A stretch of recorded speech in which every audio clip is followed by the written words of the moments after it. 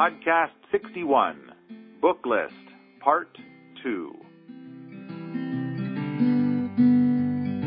Sponsored by my buddies at pantryparadis.com. They sell food preservation tools. Produce, prepare, preserve your own harvest. I'm pretty sure that somebody moved the ocean about 200 yards away from where we're staying. I mean, it was closer than this just a few hours ago. It's low tide, just getting close to sunset on the Oregon coast. It's a beautiful night. We're in Newport, and we saw some touristy things today, which were kind of a toss. We probably could have skipped those, I think. Yeah, it was worth a try, but they were lame. Yeah. So we did go and hit the tide pools this morning. Yes. Quite early. I think I freaked out some elderly folks. What do you mean? The ones that were getting breakfast at our hotel? Yeah, they were all standing in line to get the food, and they were also tiny. They were these little tiny people, like about 30 of them, and I got tired of waiting. So there was some hold up with waffles or something. Yeah. It was, one of those hotel buffet kind of things, so it was a little goofy. And they were a whole senior citizen tour, I think. Ooh, here comes the wave. Oh, here comes the water! Run! We'll get wet! Man, that's fast! So I declared I declared the rule of giantness and went over to where the food was that I wanted that no one was bothering with, because everybody was too polite and standing behind the woman who couldn't figure out the waffle thing. Right. It was a little goofy. Uh-oh. I think a starfish, a sun star, bit it. Yeah, and I call them sea stars, not starfishes, because they're not fish.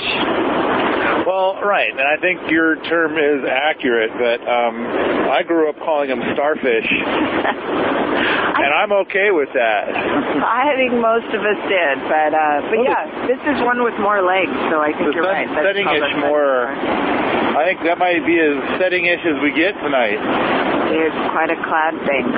All right, what was okay? The anemones, or the urchins. When I was last here, like 6 or 7 years ago, there was like hardly an urchin to be found. It's like somebody was saying something about like they get big money for urchins, so then people were like harvesting them, and selling them. And but today, man, saw the mother load of urchins and anemones and starfish and all kinds of wild things in those tidal pools. And you got wore out. I did. I didn't like walking on the barnacles or the mussels. You had to walk across a lot of sea life just to see sea life. And then plus, I didn't have protection on my legs. And if you fall on barnacles with bare legs, that would hurt. So I did. I wimped out. I didn't like killing the sea life. And then I just was really afraid I was going to gouge my legs to pieces. I wish I wore a skirt and I should have had jeans on. So I was bounding over rocks. I went probably twice as far. You did? Saw tons of stuff. I don't know where I got all that energy. Must have just the right stuff for breakfast or something. But I had gobs of energy. Just like John Belushi. Just before he died, big fat guy with lots of energy. Or John Candy. Man. Big fat guy with lots of energy. Just before he died. Oh God. No, but it was a gorgeous morning down by the lighthouse on Yaquina Head, and amazing tide pools, lots of ocean birds. So anyway, we didn't start this podcast to talk about the ocean, even though that's the background noise and the background to our conversation. This is part 2 of talking about all kinds of books, kind of some of your history with books. and other current books you've enjoyed. And we got about halfway through in the first podcast, and we ended talking about Joel Salatin's books with a brief mention of Alan Savory's Holistic Management. I think you asked him if he would do a book on pigs. I asked Salatin. Oh, so I've never met Savory. Okay. But actually the Savory book was a gift to me from my Uncle Doug, who is actually buds with Savory. Oh. And and I've only browsed the book. I haven't thoroughly read it as much as I should. But, again, I mentioned it in the previous podcast about, go look at that thread with Savory, and it's called something like Alan Savory Wins an Award. But yeah, there's like some, he's got some really good stuff there, and most of the paddock shift system is based upon his theories, and he's reversing desertification through large ruminants, dominant. I mean, he's doing a lot of work with elephants as well as other large ruminants. Oh, yeah, interesting.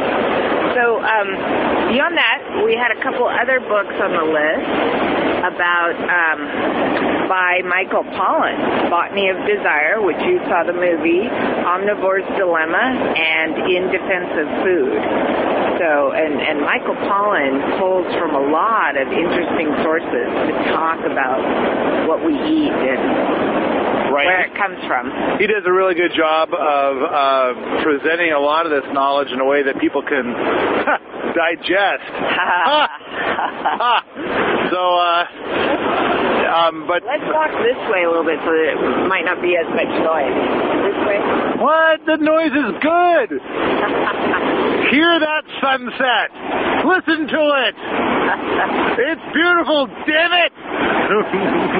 Look, I'm moving closer. Jocelyn's being annoyed. So romantic. Not.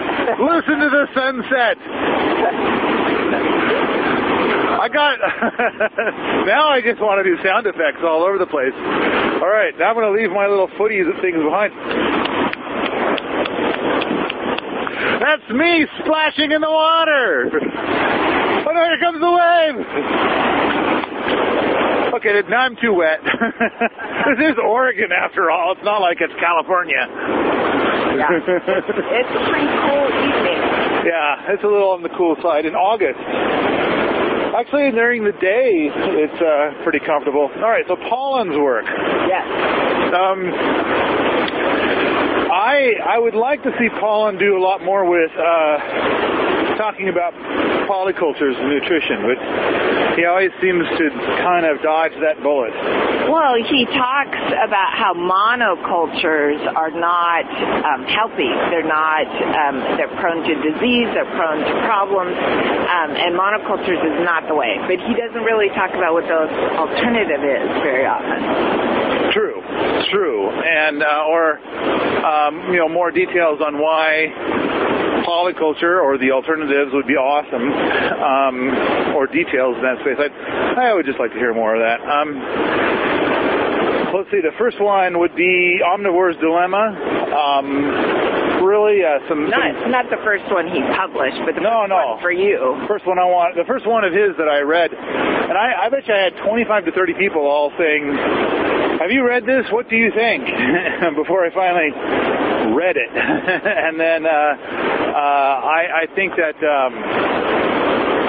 the book had some really, really good stuff. I really liked how he tracked 3 meals. I like how he starts off talking about a trip to McDonald's, so therefore confessing his sins, if you will. Is that a pelican? I think that's a pelican. Wow. Just splashed into the water. I don't know what it is. It's a big ocean-going bird. It looks like a pelican. I think it's a pelican. Whatever it was, there's a bunch of them out there. There they go. Schwump. Big splashes into the water. Yeah. Yeah, we've been seeing a lot of sea lions, too, while we're here.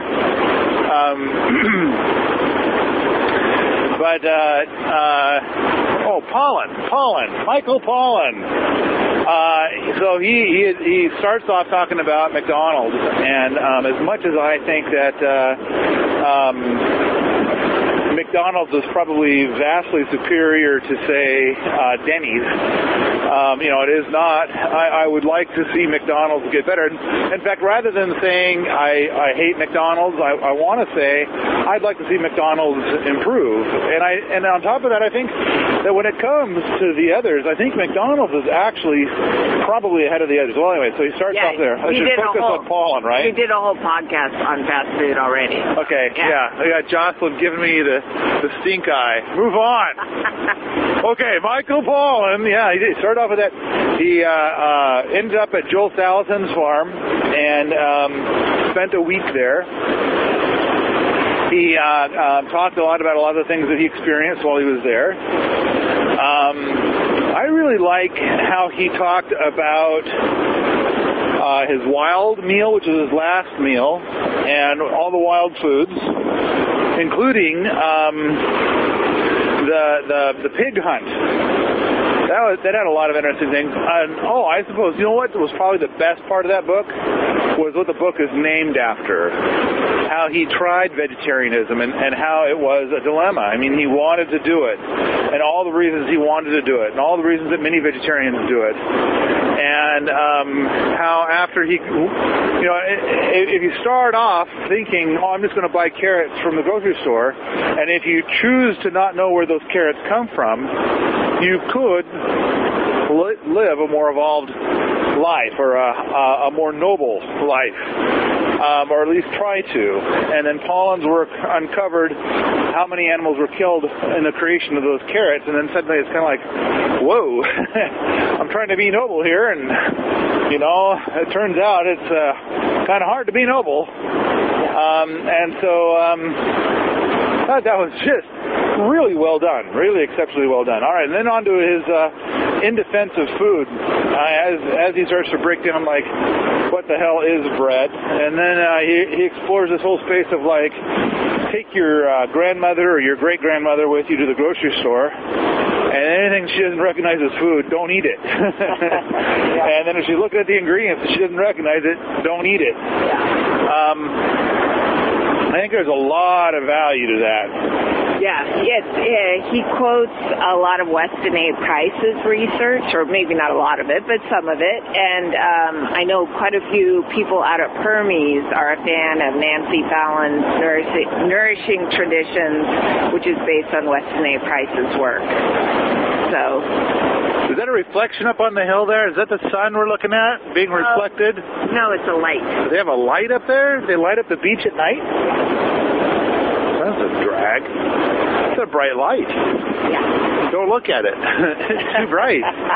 You're blind. Yeah. So, In Defense of Food is really, I like how he goes, takes to task nutritionism. He considers it an ism, where you're breaking down food into nutrition components that you really can't do. The sum is greater than the total of its parts.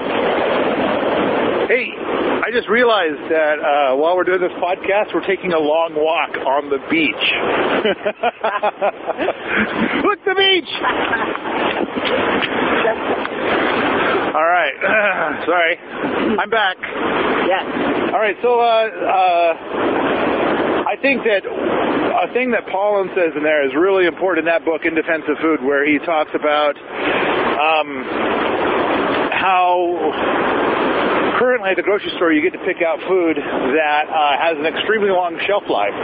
So it's been bred, nothing phony or fake. I mean, it's totally organic. And there's a certain breed of, say, broccoli, probably an F1 hybrid, where it has this exceptionally awesome shelf life just by nature. Yeah. And the thing is the reason why it has an exceptionally long shelf life is that it's very low in nutrition, and it's get the picture of the pelican. I mean, so then the bacteria and things that would make it rot look at that and say, well, that ain't food, so they don't touch it. They think it's cardboard. And so when you taste it, it doesn't have a lot of flavor. So in a way, it kind of is cardboard. I kind of wonder if we can get a version of broccoli that might be frozen that is a lot more flavor rich. Okay. So, all right. Who's next? Did you miss your notes because you're like taking pictures of the birds? Yeah, I lost my We're notes. making a podcast here. Trying to be professional. I know. I hereby cut your salary in half. What salary? That's exactly what was easy to do. What salary? Half and nothing is nothing. So, In Defense of Food, Omnivore's Dilemma, and Botany of Desire is a book which you didn't read, but you saw the movie. And I think that was one of his early ones, or one of his early books. I enjoyed the movie, but we're trying to not talk about movies. Yes. Did you read the book? No. Oh. Then we listed a classic, really, The Good Life by Scott and Helen Nearing. Yeah. Any books that I had that were really good mysteriously disappeared. I think people, somebody really hit this crab with a grenade launcher. There's legs everywhere. Boom, baby! It's like they could make some kind of action, like some sort of summer blockbuster movie. What happened to that crab? All right, Helen and Scott Nearing's The Good Life. That's one of the books that I bought a few years ago, and it has mysteriously disappeared. As seems to happen to almost all of my good books. They just mysteriously disappear. So anyway, I think that's kind of the destiny for most good books. I mean, even libraries, I think, are starting to run out of good books because people, check them out and never return them or whatever. But, Scott and Helen Nearing, they're in Maine. Yes, they were some of the original kind of homesteaders in a way. Well, I think they represented. I think they did something. They wrote the book in the '60s, I believe. Right. And then it was a book that a lot of people really, really enjoyed. Well, that's what I should clarify. Not original homesteaders, obviously, but 60s back to the land icons. There you go. Yeah, I'd agree with that. So their book goes into a lot of detail about how they like to build everything with stone. They have some philosophies about building with wood. I mean, it just rots and decomposes. You get a house that's a wood house, and then you're going to just dedicate your life to trying to keep the house from turning to compost, and which is its natural desire to do. But stone will stay there forever. So stone's a much slower medium for building things, but it also lasts forever. So they have a lot of their book dedicated to that. They also came up with some systems on how to build their, go and harvest their own concrete effectively, which was kind of interesting also. And then, let's see. They had a philosophy in their book about, I believe it was bread labor, and my memory might be a little shaky on this, but as I tried to think it through and as I tried to apply it to some of the things that I did, I started calling it bread labor and soul labor, and the way that I did it, oh no, I'm all wet. Look at the crab, look at the little crab, see him? Yeah, he's gone. That's on the sandy beach. You don't see the little crabs very often. But he was freaking out. He was upside down in that wave. He was having a bad day. Poor little crab. So anyway, I always called it bread labor and soul labor, and the idea is that there are certain things that you have to get done on a farm. And so then my foggy memory, because of course the book turned up missing, so I couldn't go look it up. So my foggy memory made it so that you spent 4 hours a day on bread labor, things that you have to get done, or else, things go really bad. Or you don't have food. Yeah. Don't have food, or the animals don't have food, or, right. Whatever. There's things you have to get done. Yeah. And then eventually something turns into money at some point, which you need for this, that, and the other thing. And then 4 hours a day of soul labor, which is going to be things that don't have to get done, but help. And then mostly it's feeding yourself. I mean, because you're doing it because you wanna, not because you gotta. Yeah. So look, the water's coming back in for this thing that's going to cut us off.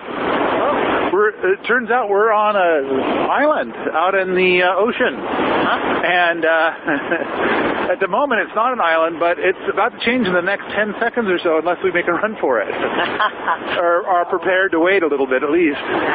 Look at how deep that is right there. It does. Look at that. That's a good couple of feet, 3 feet deep. I mean, we just might get wet. All right. So that's nearing. Of course, there's another book out that, like they sold their farm. They moved to some other place for some reason. And the place that they left behind, they sold to somebody who then made like a coffee table picture book, which was a really beautiful book. And I have that. I think it's called Maine Farm. Okay. And then moving on from the nearings is we go across the Pacific Ocean to Matsunoba, Fukuoka. One Straw Revolution. I got an email from Larry. See, I told you, didn't I? I told you. It's making like a new little lake right there. See, it'll be shallower here. You might get your feet wet. I'm not sure. I don't. But I am giant. You don't trust me? What? No, I don't trust you. Look, here comes the tide. It's going to fill that lake in. Quick, let's make a run for it. Ooh, this could be deep. This is evidence the tide's coming back in. Oh, no. Look, crabs. See them? Right there. Oh, they buried themselves. Look at this. Well, now you can't look. They buried themselves. That was a kick in the sand. They're smart. Look, we made it to the other side and we're alive. Now, do you trust me 1% better? Maybe half of 1%. Half of 1%. Okay. We lived. Matsunoba, Fukuoka, Japan. We've talked about Fukuoka stuff so many times in the podcast. And the book is One Straw Revolution, which is a little tiny book, and it's awesome. And I guess one of the main things that are in the book that we don't talk about too often in the podcast, another lighthouse. Man, this place is just infested with lighthouses. So, and Larry Korn was very emphatic about this, about how the book is really about philosophy. And it is, and Fukuoka's stuff is not really about techniques. And then, but basically Fukuoka proved a lot of stuff that many other people have not been able to emulate. And I think the reason why they're not able to emulate it is because they are trying to use his techniques and not his philosophy. And his philosophy is very similar to Sepp Holzer's, which is very observation intensive. And I think another big ingredient is rather than just being a copycat doing something that somebody else has done, I think it's really important to innovate. And so observe and innovate. Observe and innovate. Observe and innovate. Right. So Fukuoka's book tells a lot of stories, and he also is very frank that in the beginning he took his philosophies to the fruit trees that you don't need to prune them, and a bunch of them died right away. Because they had started out being pruned. And that was what he came up with, is that fruit trees that are never pruned never need pruning. Fruit trees that have been pruned will forever need to be pruned or they will die. Okay, this looks like another island we're coming up on. So with the tide coming in, maybe we should head back towards the drier sand. I agree. So, yes. Look at that cloud. It's like that movie where the big spaceship's coming and it's going to blast us. The Independence Day movie. Oh. Anyway. Because it's big and it's round. It's like a spaceship.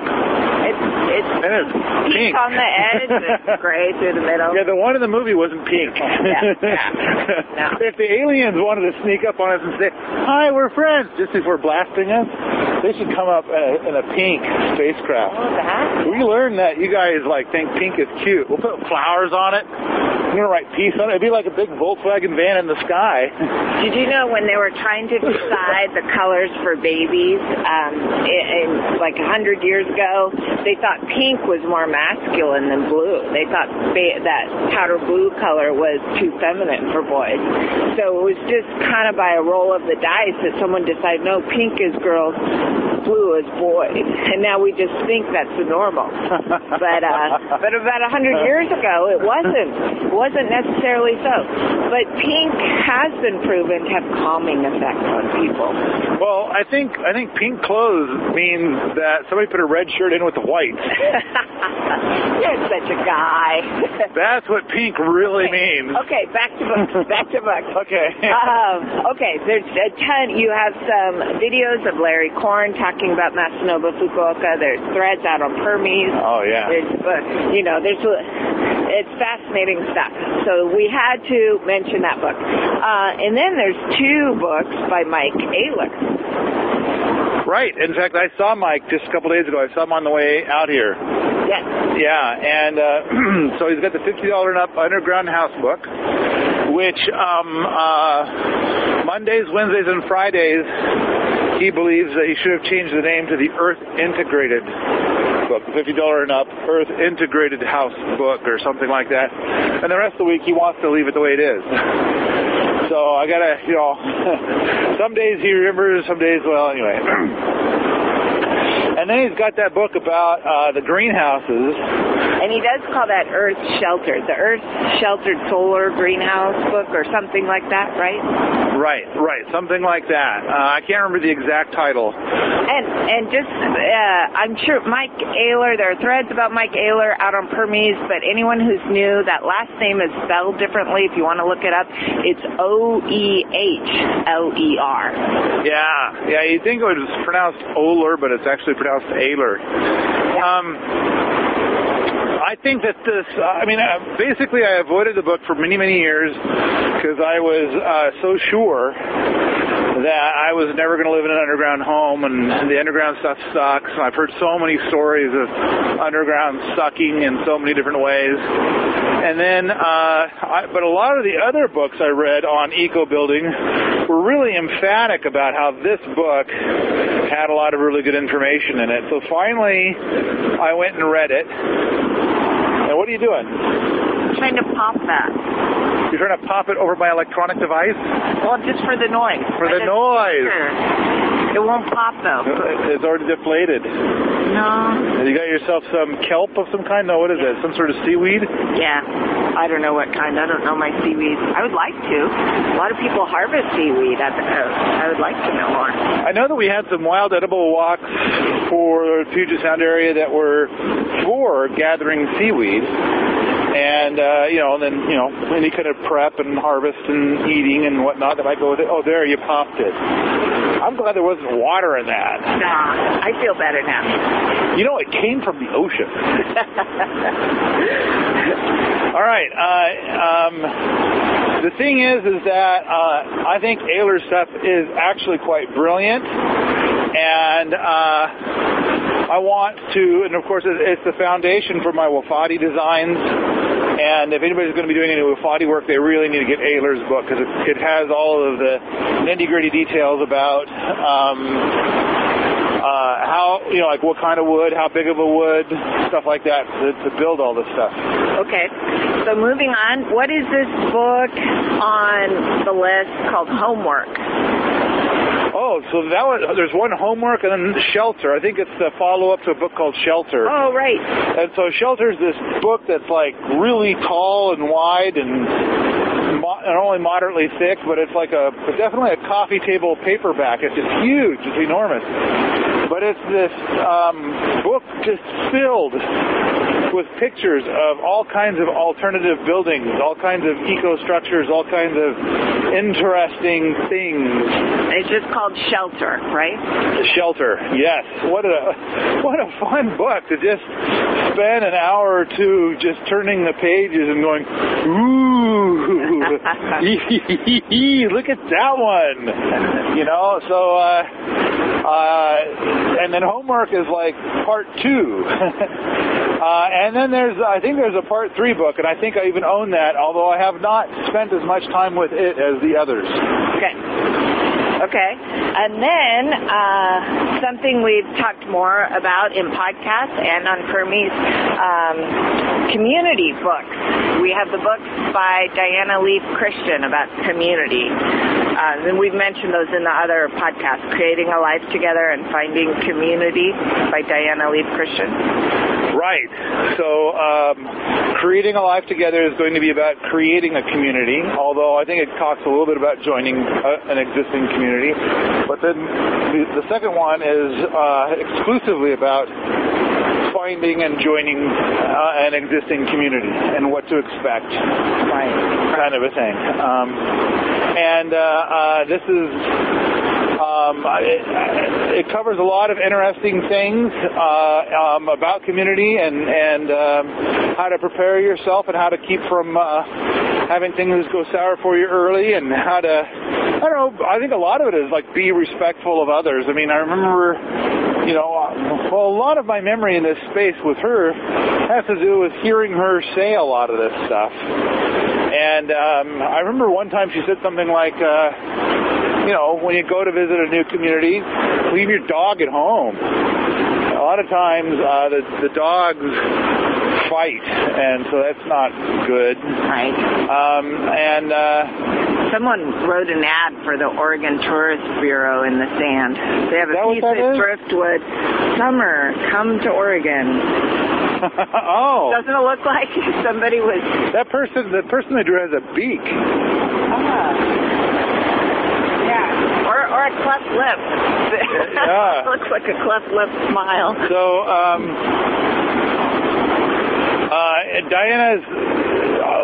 there's so much stuff about how do you get the funding, how do you pay for the land, how do you start, you know, organizing and building these decision-making processes, stuff like that. I mean, how do you build a collaborative process? Oh, the moon is coming up.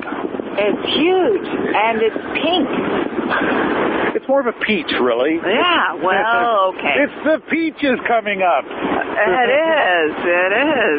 Look, you can see it move. Look at that. Just as we're standing here, look how fast it's moving up. Oh, yeah, that's bizarre. It's wild, isn't it? Just over the top of that dune, across the way there, below the lighthouse. And the sun is about down. Yeah? I mean, I think we got clouds out there. Boys, whoever's out there on the Pacific Ocean today, your life probably sucks. It's like there's probably stormy nastiness. Whereas it's sunny here. Yeah. Well, sunny as in the sun's gone down sunny. Right. Well, speaking of the sun going down, maybe we should kind of head back. Yeah, we went a long way. We went a long ways. Uh-oh. Well, we're all the way down by the lighthouse, by the state park. Oh, the other lighthouse. Lighthouse number 3. Right.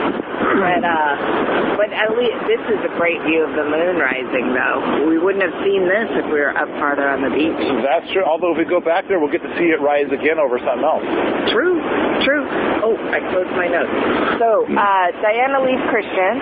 Then, what did we have after that? Again, this is a random list, not, you know... This is just what I can remember while we're driving down. Anything like that. Oh, The People of Cascadia by Heidi Bowen. Right. So I've known Heidi for a long time. I knew Heidi before she wrote a book. Yeah. So it seems like Heidi and I go to a lot of the same events, and Heidi has an incredible amount of knowledge about Native stuff. She's been teaching stuff about Native cultures, Native American cultures in the Pacific Northwest for decades, I think. Probably. A long time. She works with the Snoqualmie tribe. She's an ethnobotanist, and she's also a permaculturist. She teaches permaculture, and the classes that she teaches have a lot of emphasis on native stuff, right? Ancestral skills. Yeah, a lot of weaving, the ethnobotany,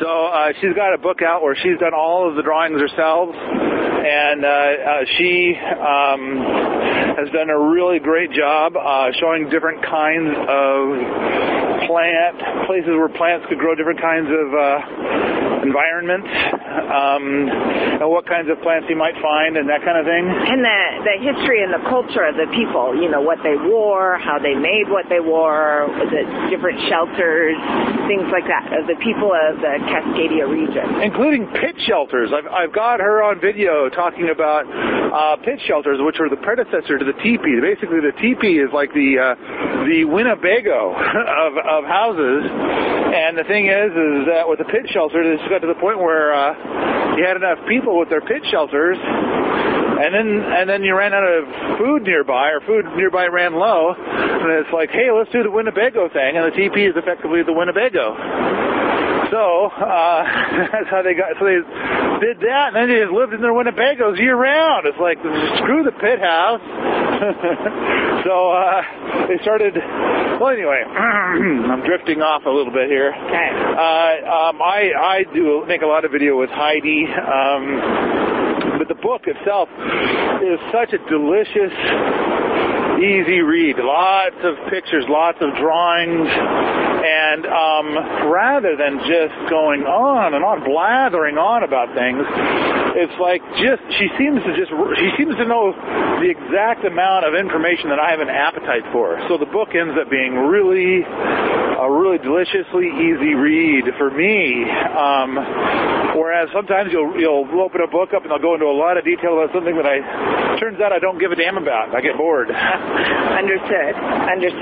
Okay, next is pole building construction. So I bought 2 or 3 of these books, and then it seems like one of them I ended up really liking. And if we were doing this where I had the books in front of me, I could tell you which one was the good one and which ones I didn't like. But we were doing this. We just made the list up in the car on the way down here while I'm driving, and I'm like digging around in my head trying to remember these things.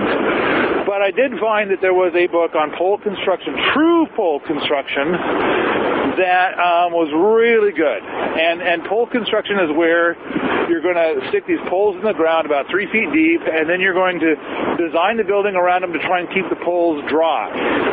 Because otherwise, if the poles get wet and you got your pole touching soil and it's got some moisture there, they're going to rot in the ground. But if you can adhere to this one architectural principle, keep the poles dry, then you've got a structure that is crazy durable, crazy strong, crazy awesome in so many ways. Look, I think it's the Seagull Mafia. Man, do they look pissed. It's like an episode of, it's going to be like Alfred Hitchcock's Birds. They look like bird thugs. It's just getting late at night, that's all. Oh. So moving on from the pole construction book, Foxfire books. Oh, right. When I was like 18, I poured through like 4 of these. I think there was only 4 available at the time. And these are just stories of where people would go up into the Appalachians. Ooh, it's a jellyfish. It's a jellyfish. It's not looking so good right now. No, on this end, out of water. That's not very good for jellyfish. Yeah, they do seem to be a water-dwelling kind of creature. I just really enjoyed reading them when I was young. There's bits of information in there that are really good, but you got to kind of hunt and peck for them. Well, look at the lighthouse way out there. Yeah. And so, but you got to wait. You got to wait for the light to come around. The light comes around. Yeah. That's the Yaquina Head lighthouse. That's where we were. There it is. See, this is the light. There it is. Okay. All right. Okay. All right. Okay. So, Foxfire Books. Foxfire Books.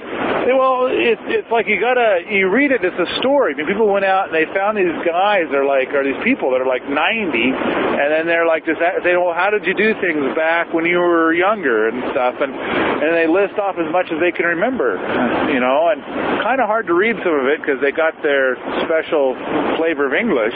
Yeah. But you think I talk funny. So. But they probably talked a little bit about pole barns. Speaking of pole construction. True. They might have. True. I remember things like how to make a fiddle. And I was kind of thinking, well, I don't want to make a fiddle. So I'm like skipping over that part. Right. Grooving on some of the other parts. Right. Okay. The Earth Care Manual and Permaculture in a Nutshell by Patrick Whitefield. So Permaculture in a Nutshell was one of the first books I read on permaculture. Oh. Mostly because it was available at the library. Right. This is when I'm doing something, a fella that is in my neighborhood comes by, looks at what I'm doing, and he says, oh, well, what you're doing is permaculture. What the hell is that? So I go to the library, I get a bunch of books, start booking up. And it was a book that started off by, stacking functions, and it started talking about having your chickens in your greenhouse and all the advantages that come with that package. And now I don't agree with that now, but at the time that was a lot of good information. Well, it's a good example of innovating and thinking of things a little different. True, very true, very true. And it's a little tiny book, and it was a very easy read, and I really enjoyed it. Then, as I was taking my permaculture design course, Michael Pilarski had a copy of the Earth Care Manual, which is hot off the press. And I pawed through it twice. And it had a lot of information in it that I have not seen in any other book that I thought was really awesome. And it had one example. For one thing, I thought it was really great in how it respected my segment, which is the minority, this segment of the population that believes that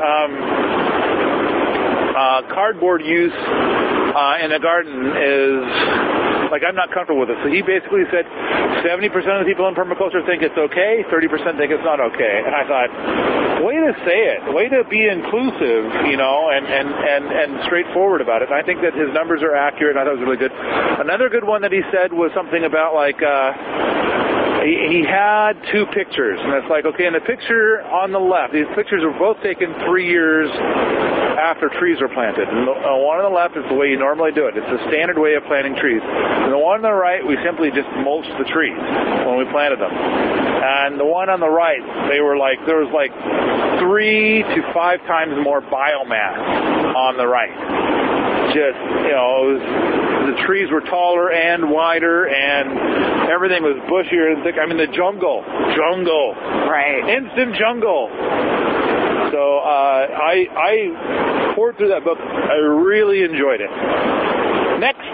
Well, then there are 2 more. Oh, no. I don't want to skip over The Man Who Planted Trees. So there is a book. We're trying not to do just movies. There's a book called The Man Who Planted Trees. And the movie is based on the book. And, of course, both are awesome. Right. Just about how the trees, planting the trees, restored a desertified ecosystem. Right. So it was like reversing desertification in trance. So, planting trees brings back creeks. Yeah. And a beautifully told, very short story. Right. And then you had 2 more that were kind of random throwbacks to the 100 gardening books you read 10 years ago. And there could be more current versions of this, or maybe even, but one was a companion planting book called something. You weren't sure of the title. It was something like Carrots Love Tomatoes. And the other was, bizarrely enough, a gardening book by Troy Bill Roden. rototiller. Okay, so the companion planting book is indeed called Carrots Love Tomatoes. Okay. That's, so there's no guessing. That's what it is called. Okay. The one that I'm not sure about is the Troy-Bilt one. But first of all, Carrots Love Tomatoes. I mean, it's kind of like the beginning stages. So like you're just getting started, and it's like halfway between current gardening practices and polyculture. And this is companion planting. And it has lists of all kinds of different species. Are we going through this again, or are we going around? Oh, we'll go around. We're going around. So look, there's a new island being created. The people with the dog will be trapped, and we can point and laugh. No. Yeah, watch me. I know you like to point and laugh. I wasn't doubting that. I was doubting whether they'll be trapped. They won't be trapped. Oh, okay. All right. So I'm thinking that when we're done here, we need to go up those stairs over there, because that place there's a restaurant right over at the other end of those stairs that might have pie. No. I think the stairs are down farther. Not that one. Oh, not that one. Oh, okay. All right. Okay, we're good. Oh, I'm glad we had this chat. Got the important stuff taken care of. Where to find pie. Right. So, Carrots Love Tomatoes and Gardening Book by Troy-Bilt Rototillers. Well, so then, there's this gardening book that I read. I mean, out of the 100, there was a few that stood out that I really liked. And one of them that stood out that I really liked was this one that was it seemed like their message was constantly just buy a Troy-Bilt rototiller and then rototill 5 times a day every day and you'll have the most awesome garden around. And of course, this was before I took my Master Gardener course. This was before I ever heard the word permaculture, and all I had was a little garden. But I did think that book had a lot more thorough and complete advice that was accurate, whereas a lot of the gardening books that I read seemed to be just duplicates of others.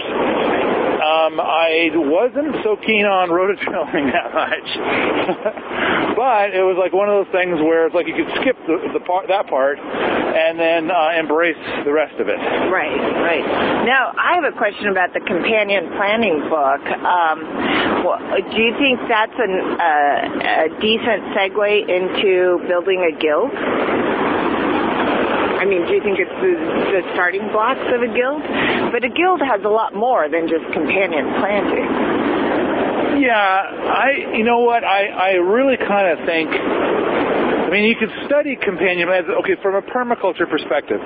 Now, knowing what I know now, I'm going to say that rather than doing all the research into companion planting, what'd you find? Shrimp. Oh, yeah? Are they alive? No. Shrimp skeletons. Shrimp fossils. Yes, we now have scientific proof that at least a week ago, shrimp did exist. I imagine this beach is a lot cleaner than some of the beaches, say, around Florida. Considering, history of the last year or so. Yeah. So we can still eat shrimp.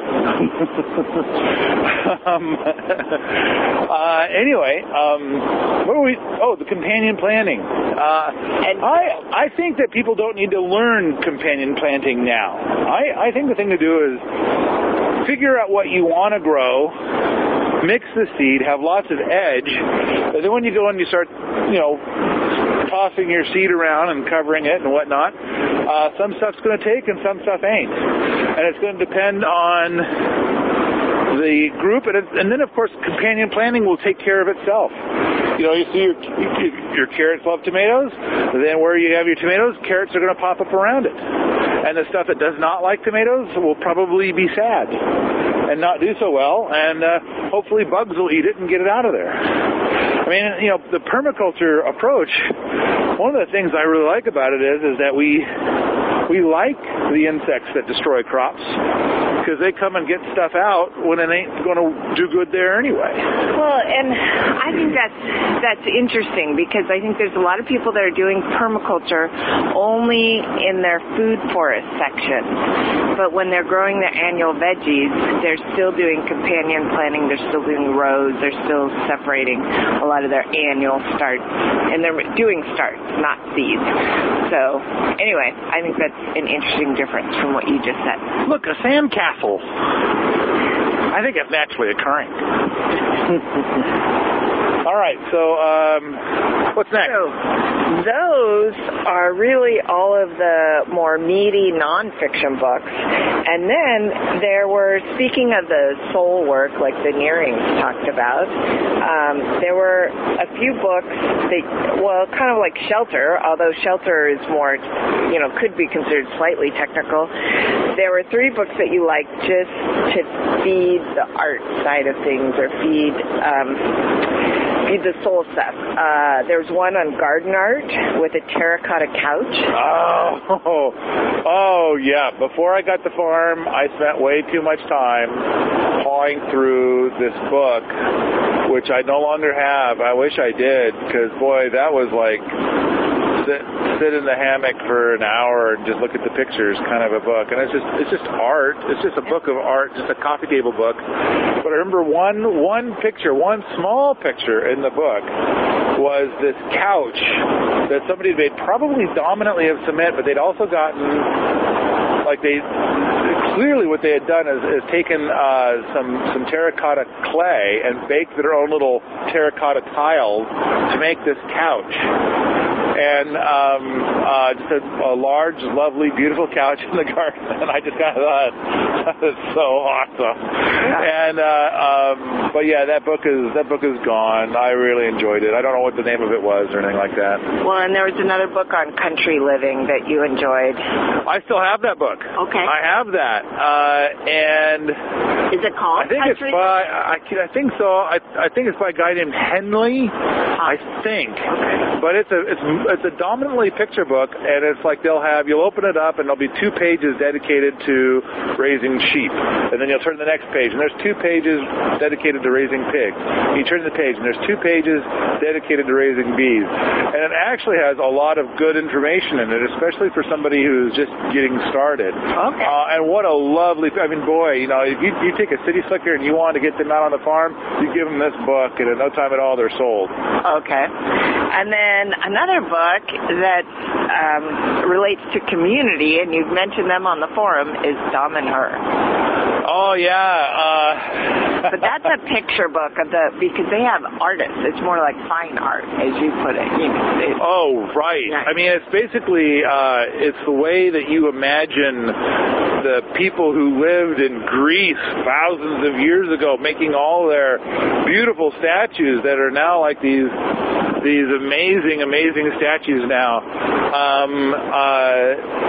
Anyway, the story of Dom and Her is kind of amazing. This guy is he's kind of bonkers about this certain kind of energy work.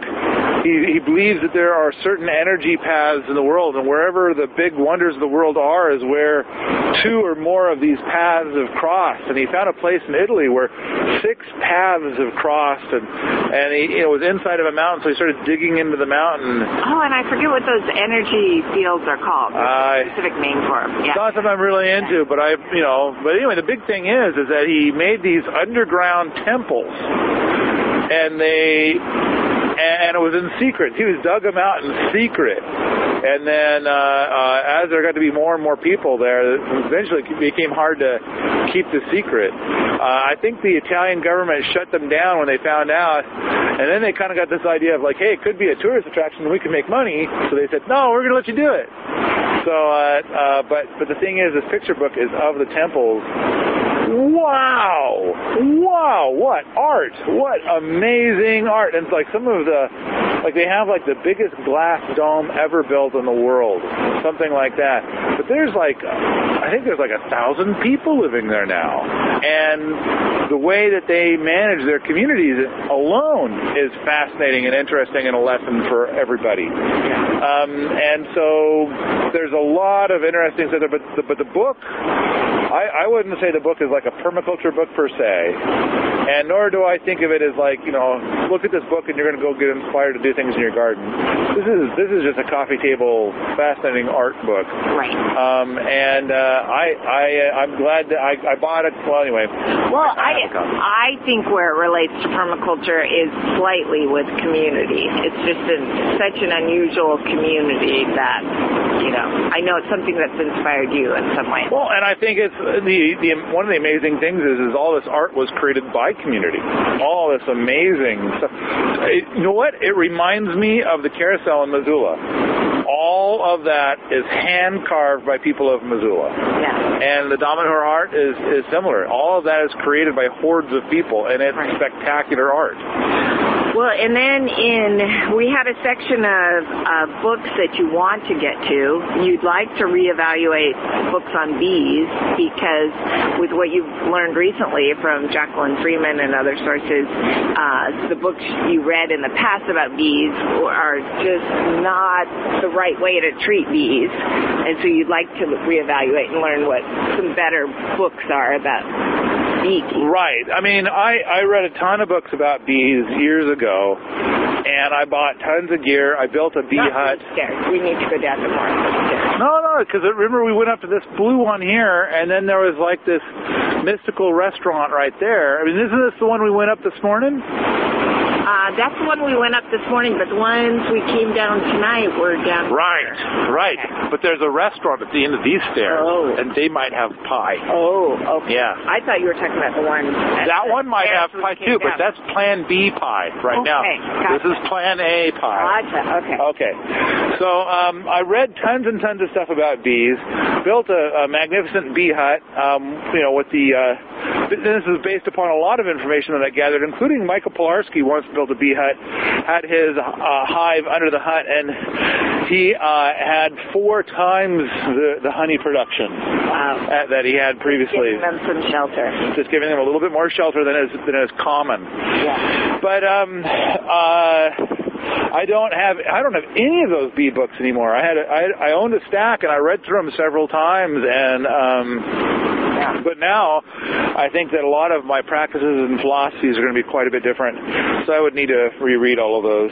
What's next? Well, and the other books that you have that you haven't gone through yet that you'd like to are Botany in a Day and Forest Gardening by Dave Jackson. Yeah, I've owned those books for quite a while now, and I can't even say I've really browsed them. And it's one of those things where I need to take the time to go and do it. I just keep I keep having other things to do. Right. And Botany in a Day, you felt you're not very good with botany, and that's supposed to help you learn how to identify plants and remember names of plants. Right. I feel like it's my Achilles heel. For some reason, I really struggle with botany, and I feel like for all the stuff that I do, it's such a critical component. And yet, I don't know how many times a day somebody says, "Well, what plant is that?" Well, I have no fucking idea. It's a yellow flower. It's and in the meantime, you go and you spend some time with Skeeter, and it's kind of like he's only got 10,000 species in his head, and I feel like such a lightweight. Right. Well, and then of course, Forest Gardening is a 2-volume set, those massive volumes. Right. That would take a long time to get through, even at a steady pace. So true. You've looked through them, but right. And so I need to spend more time with those, and I think what I want to do is that with the thing that we're doing with Gaia's Garden, maybe take that because basically if I've got an hour in the day that I could use for reading a book, it ends up reading the book comes as a lower priority than like tons of other things, and so I end up not ever getting to the book. Well, I think the forum management is so ongoing for you that I think you spend 10 to 12 hours a day on forum management, and so that just seems people needing things seems more pressing than reading a book. Something like that, and so. But anyway, all right. You know what? I think we need to let this be the end of this podcast, and then we'll maybe pick up up where we left off on the list? That was all of the books. We did have some fiction books to mention, and we had magazines. Oh, see, now another podcast. We're going to go to Lincoln City tomorrow. We could do it there. So, all right. So if you like this sort of thing, come on out to the forum at Permies.com, where we talk about saltwater, sand, homesteading, and permaculture all the time.